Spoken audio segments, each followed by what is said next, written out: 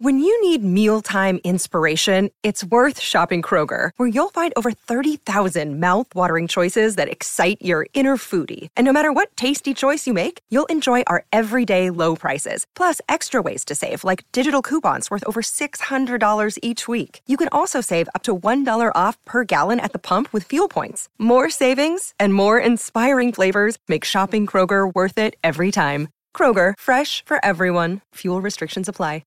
Improvement Pill here. What if I told you that your name, the way it's spelled, the way it sounds, and even what language it's in can influence how you act, how you're treated, and even who you become in the future? Well, that's the topic that we're going to explore today. This episode was brought to you with the help of the guys at squarespace.com. They helped me redesign my website, which you guys can check out at improvementpill.net. A study was conducted in 2011 by Professor K.A. Carlson. He was interested in whether or not our last names had any influence on our performance. So he took a large group of graduate students and offered them a limited amount of tickets to a basketball game. What he found was quite interesting. Students whose last names were from the letters N to Z were much quicker to take these tickets than students whose last names were from the letters A to M. And if you think about this, it kind of makes sense. When your teachers take attendance in school, which is where we spend the majority of our early life, they start from the beginning of the alphabet. So if your last name is from N to Z, that means that you're used to being called on later. And Carlson theorized that this causes people with the last names from N to Z to act quicker in order to make sure they grab these opportunities. This theory was further supported by another study. Researchers found that students whose last names are from N to Z were much quicker to post their resumes and begin their job search online than those with last names from A to M. But your name can affect much more than just how fast you act on opportunities. It can also have a huge effect on how other people see you. In 2004, an experiment was conducted by a Professor M. Bertrand. He had his team of researchers respond to about 5,000 job applications in the Boston and Chicago area. He sent out identical resumes with different names. One group with common names like Emily, Gregory, and John,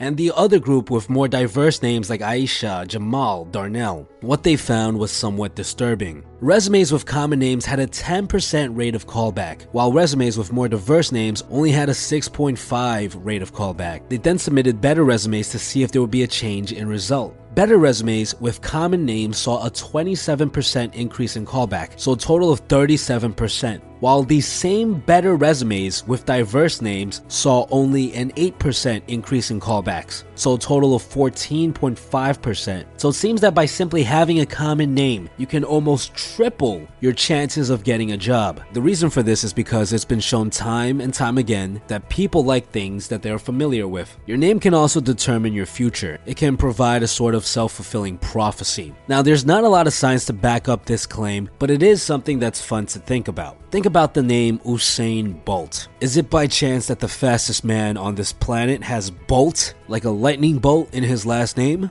Or think about the Lord Chief Justice of England, whose name is Igor Judge. Is it by chance that one of the highest ranking officials in law is named Judge? I mean, honestly, it could be. But think about it this way. If your parents named you Tennis, and you heard that multiple times throughout the day, while you're in school, while you're hanging out with your friends, you're writing it on all your possessions, and even when you're filling out forms, wouldn't you start to associate yourself with tennis just a bit? Wouldn't you want to be at least somewhat good at tennis? Right? Because you can't be bad at tennis if your name is Tennis. Again, there really isn't much evidence for this, but it's fun to think about. We know that names can influence things like how we react to opportunities and how others view us, so it's not too far-fetched to think that it can affect how we view ourselves as well. Again, I would like to thank our sponsors, Squarespace, for making this video possible. I've been thinking about rebuilding my website for quite a while now, and Squarespace made the entire process extremely easy. They have a bunch of high-quality templates that you can choose from, and the editing process is simple and straightforward. You can drag and drop your pages to rearrange them, you can click on any feature on a page and adjust how it looks. It's great for those of you that are somewhat intimidated by the idea of building your own website. Head on over to squarespace.com/improvementpill for 10% off their yearly plan.